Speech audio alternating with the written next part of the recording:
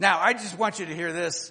I wasn't always safe as a kid. I did some really stupid things. I wasn't always thinking of, should I do this or not do this? A part of my brain had not yet developed. But I know that my mom and dad, that was their chief interest. They sometimes wondered how I lived to be 12 with some of the choices I made. This is what we're talking about, trying to make it as simple as possible, not just for kids, but for all of us. The issue of a Savior, we give him the name Savior. It means someone who keeps us safe. The issue is safe from what? We realize that you will still have auto accidents.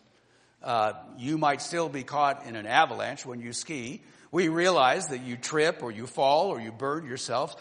You're not necessarily safe from that. But this Savior came to keep us safe. Now, safe and save come from the same root, and a Savior is one like my dad who grabs your arm and pulls you out of danger, who yanks you out for the sole purpose of your protection and longevity in life. So just as my father pulled my arm out and kept me out of harm, understand when God sends his son Jesus, he has the same thing in mind. He wants to keep us safe from something beyond our own abilities to do. And he tells Joseph exactly what we all need to be safe from. God wants to keep us safe from what only he can keep us safe from. And he makes it as clear as he possibly can as he tries through Jesus to reach down and grab us and yank us back through his son Jesus. You know the story. Joseph is engaged to Mary. At that time, it was of the same commitment level as a marriage. Mary becomes pregnant, but she becomes pregnant by the Holy Spirit, not by another man. Joseph has never heard of such a thing. You haven't either. This is the only time it has happened, only time it will happen. So he doesn't understand it, and what he decides to do is the honorable thing, the thing that will save his reputation as much as he can and not do much damage to Mary. He decides to divorce her quietly, and then they both go on with their lives. Now, God, through a dream, tells Joseph how Mary became pregnant, and that Joseph is to marry her and raise the child as if it was his own.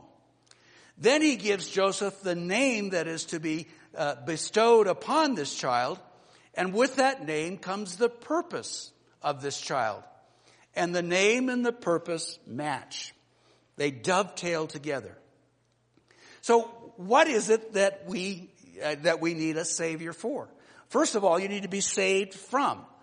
By saved from, I mean the earned consequences of things we do in this life. You see, the name of Jesus means God is salvation. And the purpose of Jesus in coming to earth was that people would be saved from their sins. It says in Matthew 1 verse 21, she will give birth to a son and you were to give him the name Jesus, God is salvation, because he will save his people from their sins. You see, in creation, we are given great minds. We are the smartest creatures on planet. And some of you think you're even smarter than the rest of us. More than that, we are given a conscience. We have this idea of what is right and what is wrong. What is the best thing to do and what maybe isn't the best thing to do. We're just not out for survival. But in addition to that, we're also given freedom to make our own choices. We call this free will. This is the way things were set up. Now, God gives us two commands. Now, some of you have read the Bible says, no, there's commands everywhere. But you can take all the commandments in the Bible and pretty much just get them down to two big ones. The first one is love the Lord your God with all your heart, soul, mind, and strength. The second one is love your neighbor as yourself. And you can evaluate yourself in terms of your life according to those two commands.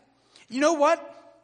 Even when I'm with people who do not believe, They often quote, love your neighbor as yourself. They may not believe in God, but they at least believe that I should take good care of other people on this planet. So almost everybody agrees with one. So what we're talking about here is then the earned consequences of breaking those rules are something that we do not want. We will choose in life, daily often, We will choose either to not love God or not love our fellow man. And with that comes both unforeseen and undesired consequences. I'm not talking about the legal ones. I'm talking about the heavenly and spiritual ones. Let me give you an example here. Yesterday, I show up to the office. It's fairly early. The sun isn't coming up till now about 7, and it had just sort of come up. And there in our parking lot was one other car waiting for me. And it said Jefferson County Sheriff's. And it was an SUV of a Jefferson County Sheriff. Interesting. I wondered if we'd been broken into or something. I had no idea. So I park my car, get out of my car, walk over to the sheriff, knock on his window. He puts down his window, and I say, "Hi, I'm Jim DeMoller. Is everything okay?" He goes, "Oh, yeah, I just park here." And I go, "I just want you to know, you can park here as much as you want. We love it when you park here. Can we reserve a spot just for you?" And he says, "No, don't worry about that." But we invited him to come often. I invited him to come often.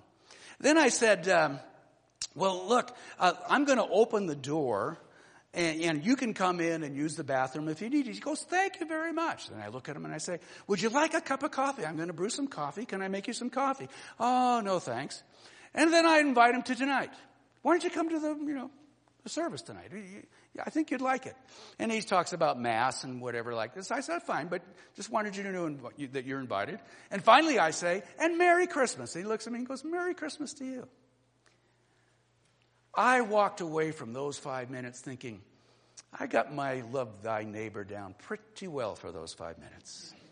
I can't think of another time in which I had covered all the bases like I'd covered those. So I walk into my office and, yeah, man, I got this down. Later that morning, I get a call from someone who asked me to do a favor. And I go, "Oh, I would love to do that favor." And I was lying through my teeth. I didn't want to love my neighbor. And there was something going on inside of me that very day. Even later that day, someone else requested something of me and said it in a pretty nasty way, and I said something back. And you got to realize, I'm 67 years old. When I give people a piece of my mind, there's not many pieces left to let go of. And so I was regretting the way I talked to that person. And I realized all in one day, I can be magnificent and I can totally blow it. Even blow it with the ones that I say that I love the very most in my life. That's just loving my neighbor. You want to hear about loving God? I'm not going to go there, but just understand that because of those things, we have a perfect God who has set a standard who says, I want you to use these 2 commands to sort of evaluate yourself and understand you're not perfect like I'm perfect.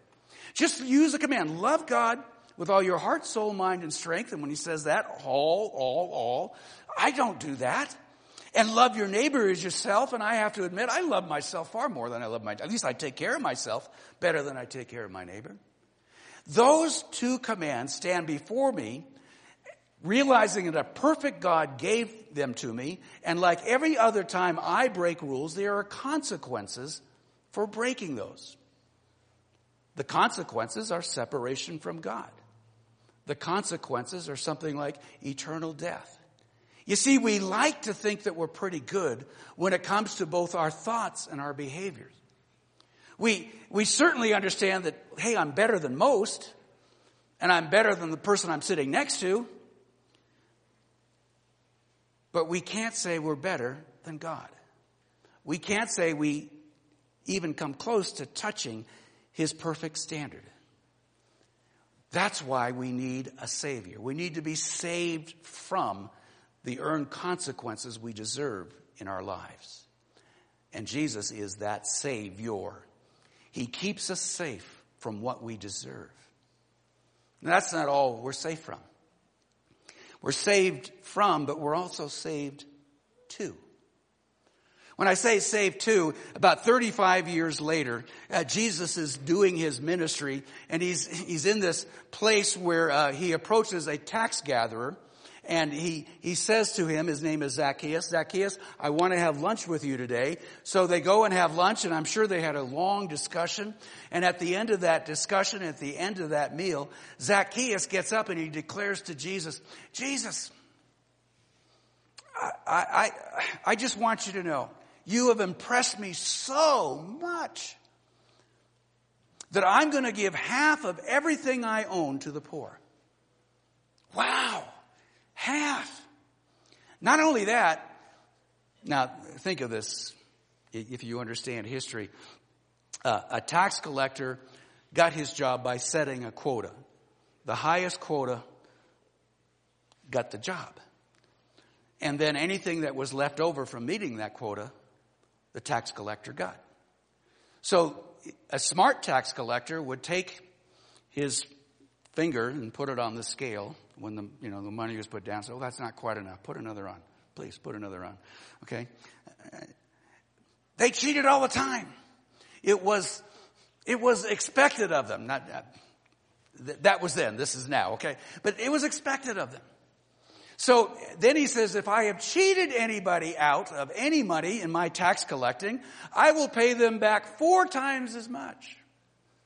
What is he expressing?